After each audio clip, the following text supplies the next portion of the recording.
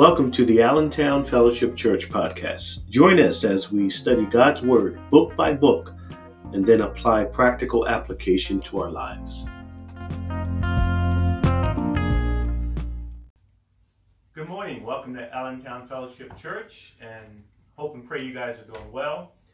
On this beautiful Sunday morning, we are going to continue in the book of James and actually finish up James today. We're going to be looking at the last two verses. So it's been a good study. James is a very, very practical book. And if I had to kind of just summarize all that James is trying to say in this book, is simply live out the faith that you say you have. And as you and I know, as being believers, it's easy to say you believe in Christ. It's easy to say that you're a Christian, but the real litmus test is the way that you're living your life. Are you living your life in the way that God has instructed? And that can be seen in the way that we treat one another, in the way that you deal with your own hardships, your own problems. Christianity is not just something that is to be believed intellectually. It is a way of living. And James is throughout the book challenging these believers. The way you speak, the way you interact with one another, it ought to reflect the person who you say you believe in, the one that you say you are trusting in, Jesus Christ. And a lot of times that's kind of the criticisms that you'll hear against Christianity. People will begin to give all the examples of those people who profess to be Christians, but their life does not match what's in Scripture. And while that doesn't disclaim Christianity as being true, it certainly doesn't help the message. It doesn't help when your testimony, when you claim and proclaim to know Christ, when your life doesn't match the life of a believer, which is not a life of perfection, by the way. That's why 1 John says if you confess your sins, he's faithful and just to forgive our such sins. So this isn't about living a life of perfection, but your life should emulate, mimic the life of Jesus Christ. So are you navigating through relationships, through conflicts, your goals, your desires, the things you want to do? Are you doing things in a way that pleases his God? Because I can proclaim to know Christ, but I can also be living a life that doesn't look like Christ. And so James has hit on so many different topics in this short letter, and we come to the end of the chapter 5. Last week we talked about where James was emphasizing the importance of prayer, where he was talking about saints coming, calling for the elders if they're sick, to be prayed upon. Then he talks about us praying for one another, confessing your sins to one another, praying for one another. Gives the example of Elijah and how powerful prayer is. So he pulls the Old Testament example of Elijah who prayed and it didn't rain for 3.5 years. And then he prayed again and it rained. What is he emphasizing here? That prayer is a means through which God works. And it's something that ought to be evident in our lives. One of the hardest disciplines to keep in our lives is prayer. And I truly believe the reason is because, simply put, Satan does not want you talking to God. He just doesn't want you talking to God. Why? Because God promises to work through prayer to give you wisdom, to give you guidance. Well, Satan doesn't want you to do that. So one of the hardest things I think for a Christian to develop in their life is a life of steady, fervent prayer. He says in this passage that the fervent prayer of a righteous man avails much, which means the opposite must also be true. That the lack of fervency does not avail much. God uses the means of prayer to work in our world. And so we could do a whole study just on prayer, and we probably will at one point. But just to know that prayer is a spiritual discipline that God gives to the believer. You and I can talk to the creator of the universe, and God works through our prayers. And so James is emphasizing that prayer is something that ought to be in the life of a believer. He comes down to the last two verses, and it's interesting because, again, you know, throughout this book, there seems to be all these little mini topics. In the very last two verses, the book kind of ends awkwardly. It almost like it just, he throws another topic out and then he doesn't really elaborate too much and the letter is over. So verses 19 and 20 we're going to look at. My brothers, if any among you wanders from the truth and someone brings him back, let him know that whoever brings back a sinner from his wandering will save his soul from death and will cover a multitude of sins. And then the letter ends. So what is James getting at here in verse 19 and 20? I don't think it's disconnected from the rest of what he's been stressing throughout the entire book. He's been stressing the life of believers within the context of this particular local church and what that life should look like. James has been stressing that believers ought to be in community, loving on one another, exhorting one another, praying for one another, not bickering, not judging one another, not having partiality, all these topics that we looked at prior, right? That the community of believers is a called out group of people who are trusting in the Lord Jesus Christ for salvation. There's a way that they ought to be doing life together. Think about it as a family. There's a way that this family of God should be functioning. And I think when he comes here to the end of the book, he again gives very practical instruction.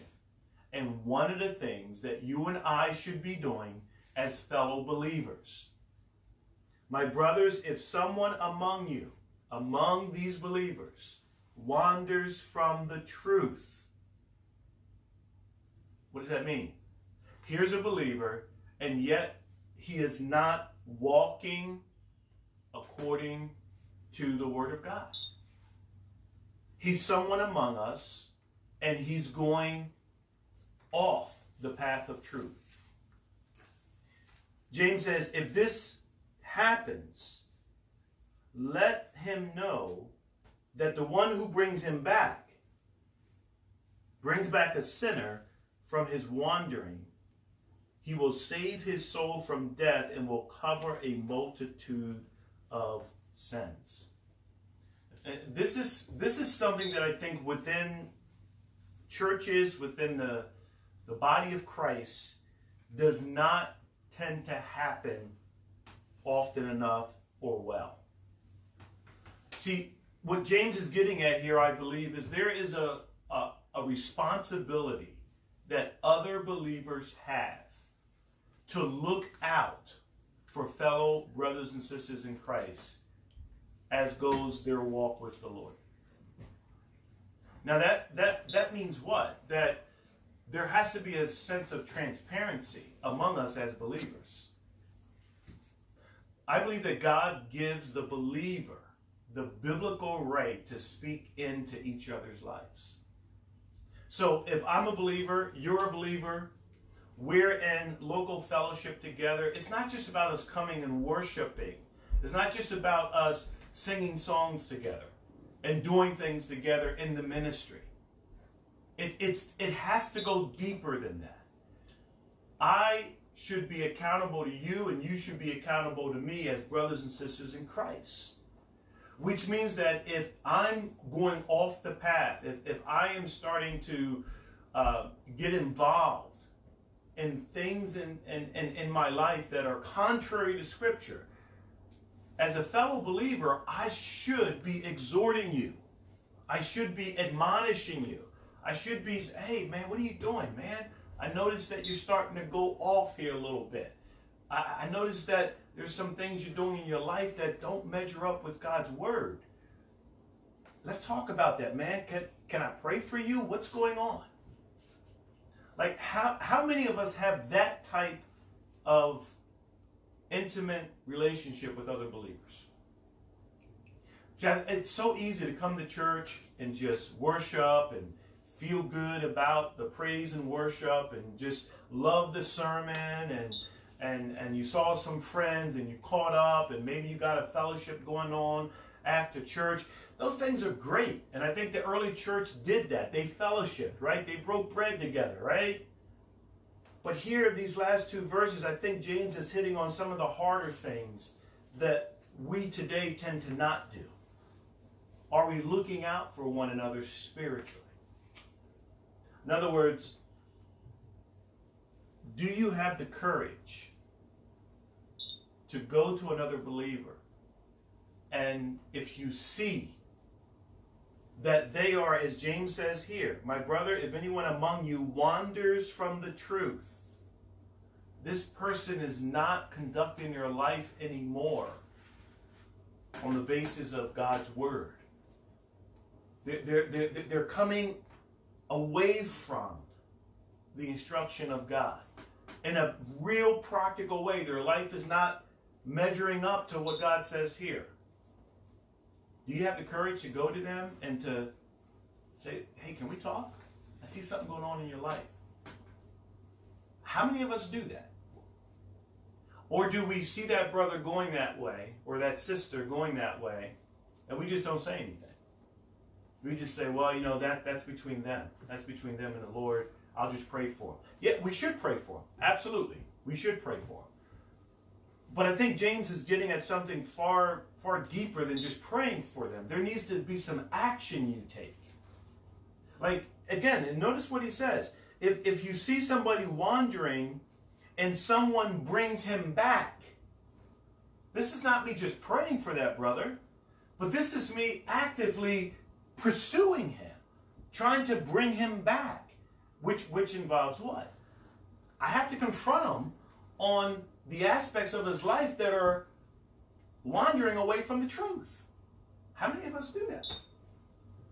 How many of us do that?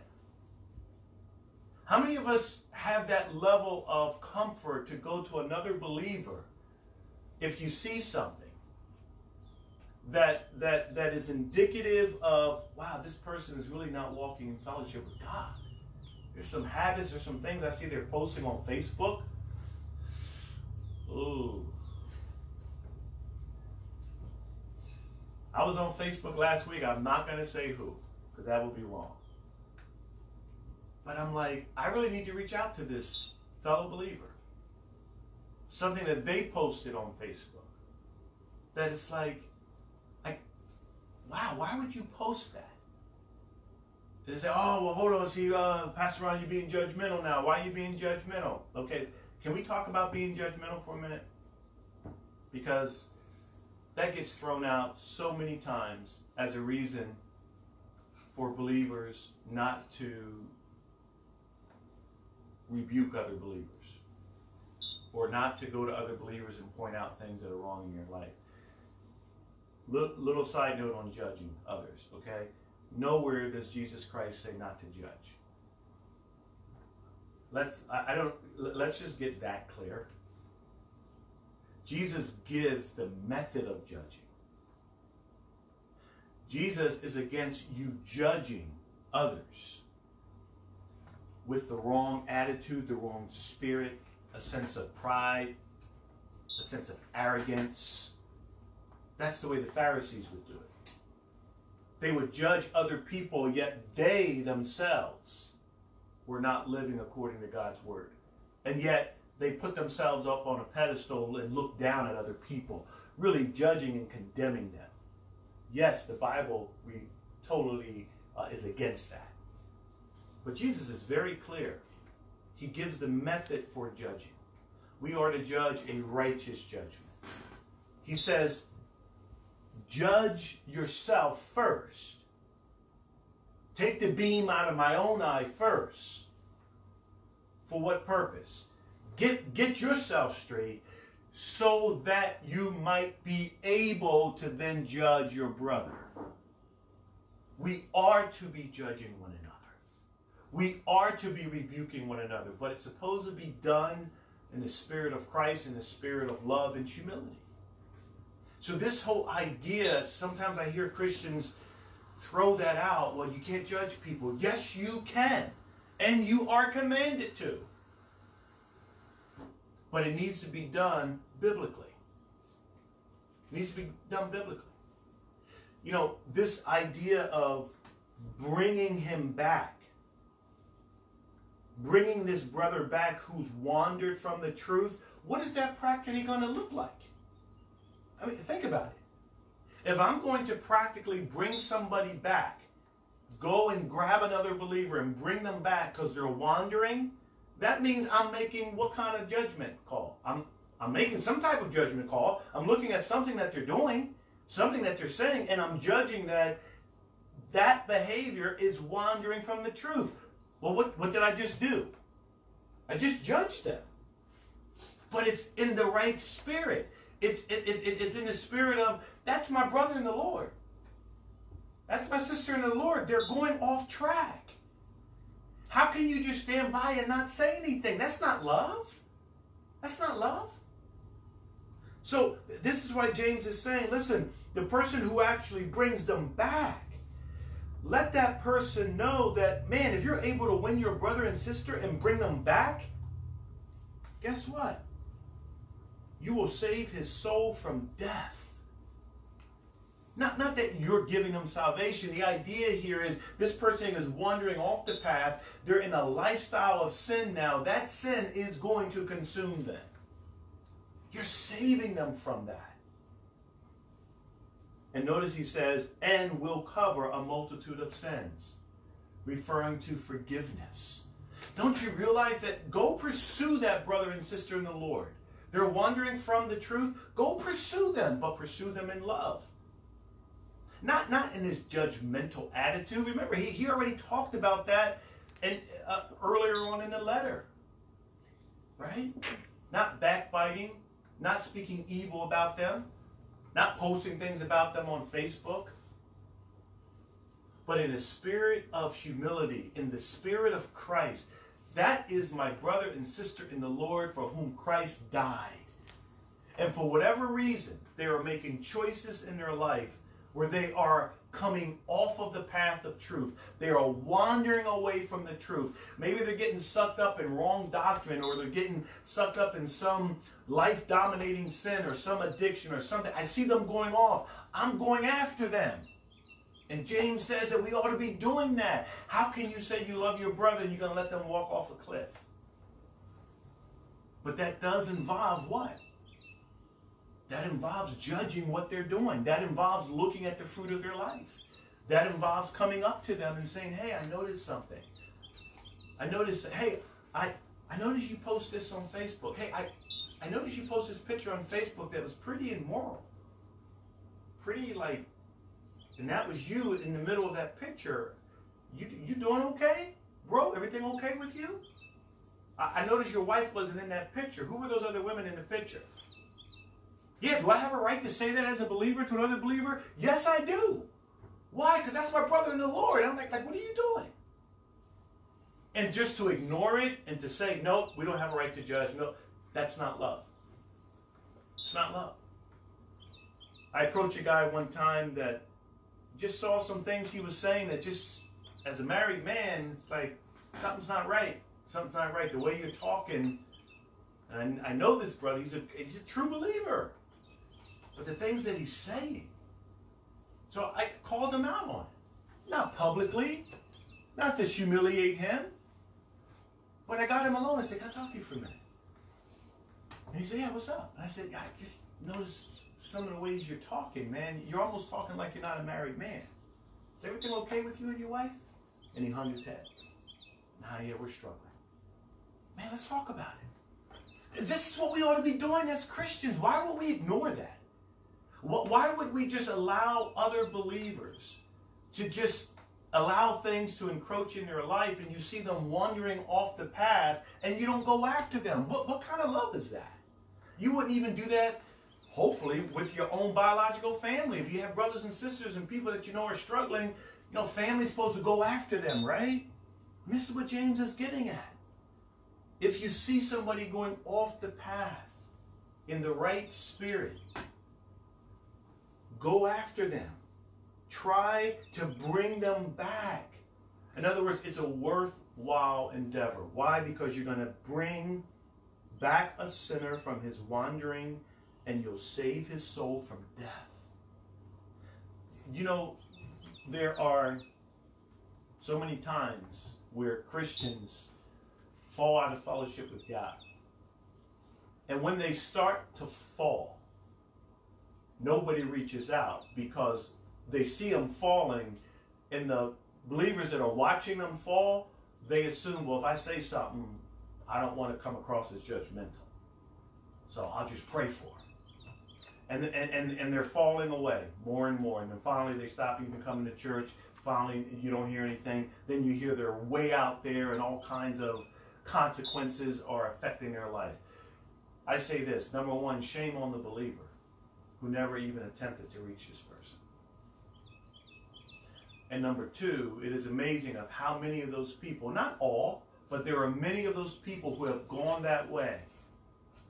And then when somebody finally does reach out to them, they will tell you, deep down inside, they were praying and hoping another brother or sister in Christ would have reached out to them.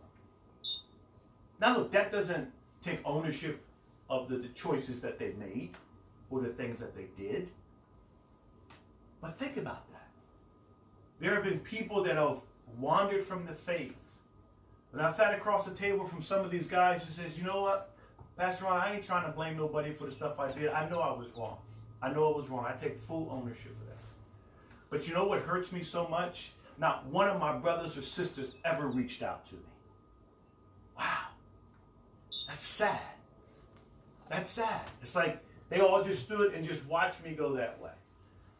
Now, does it mean if that brother or sister would have reached out that guy might have turned around? I don't know. But the point is, he's making a valid observation that the family of God, brothers and sisters in Christ, should be looking out for one another. And here he sat, and he had that at that point, at the point that I met this guy, his life was a wreck. And one of the questions I asked him, before you got where you were, what led to that? Who was in your life? Who was pouring into your life? What godly men were constantly calling you, trying to encourage you? He said, nobody. That's wrong, guys.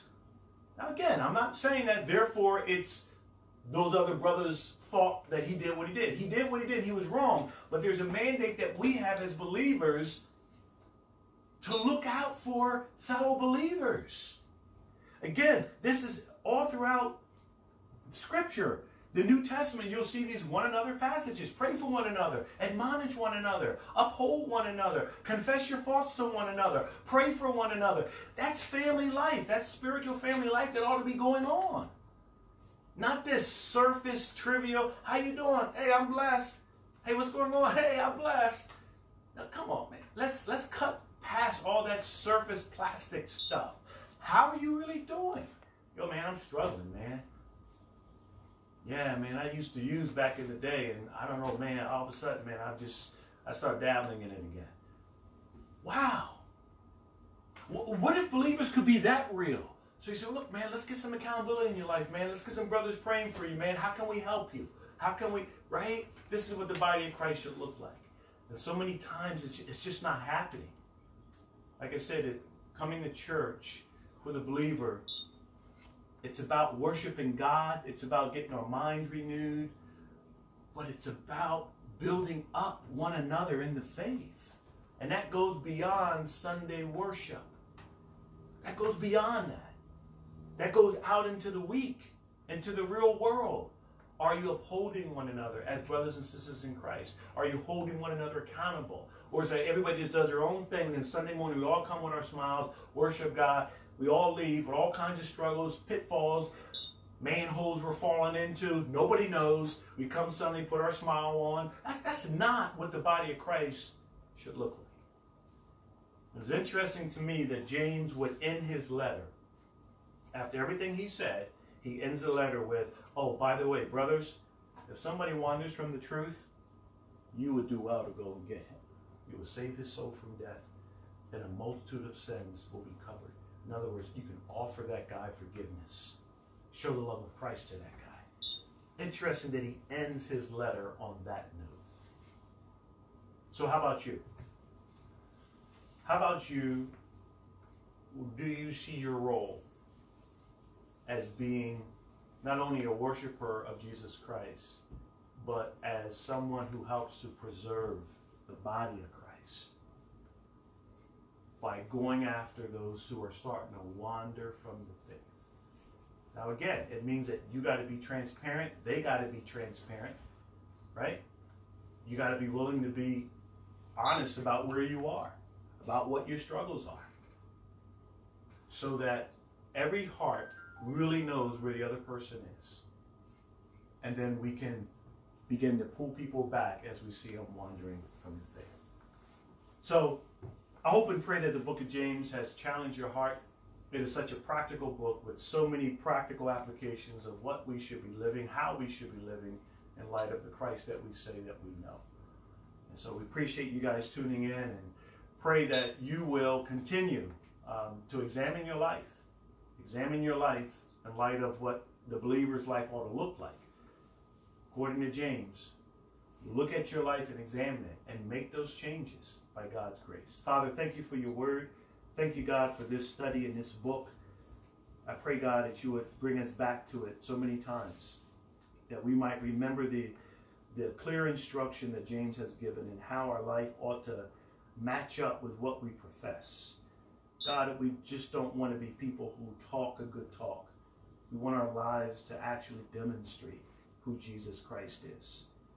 So we thank you and pray for your grace in all of our lives. In Christ's name, amen. God bless, guys, and by his grace, we'll see you next time.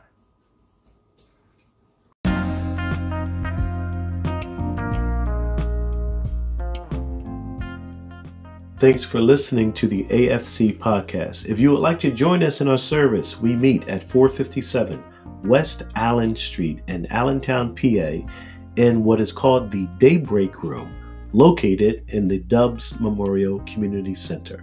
Services start at 1 o'clock. We would love to have you come visit. Until next week, God bless and apply his word.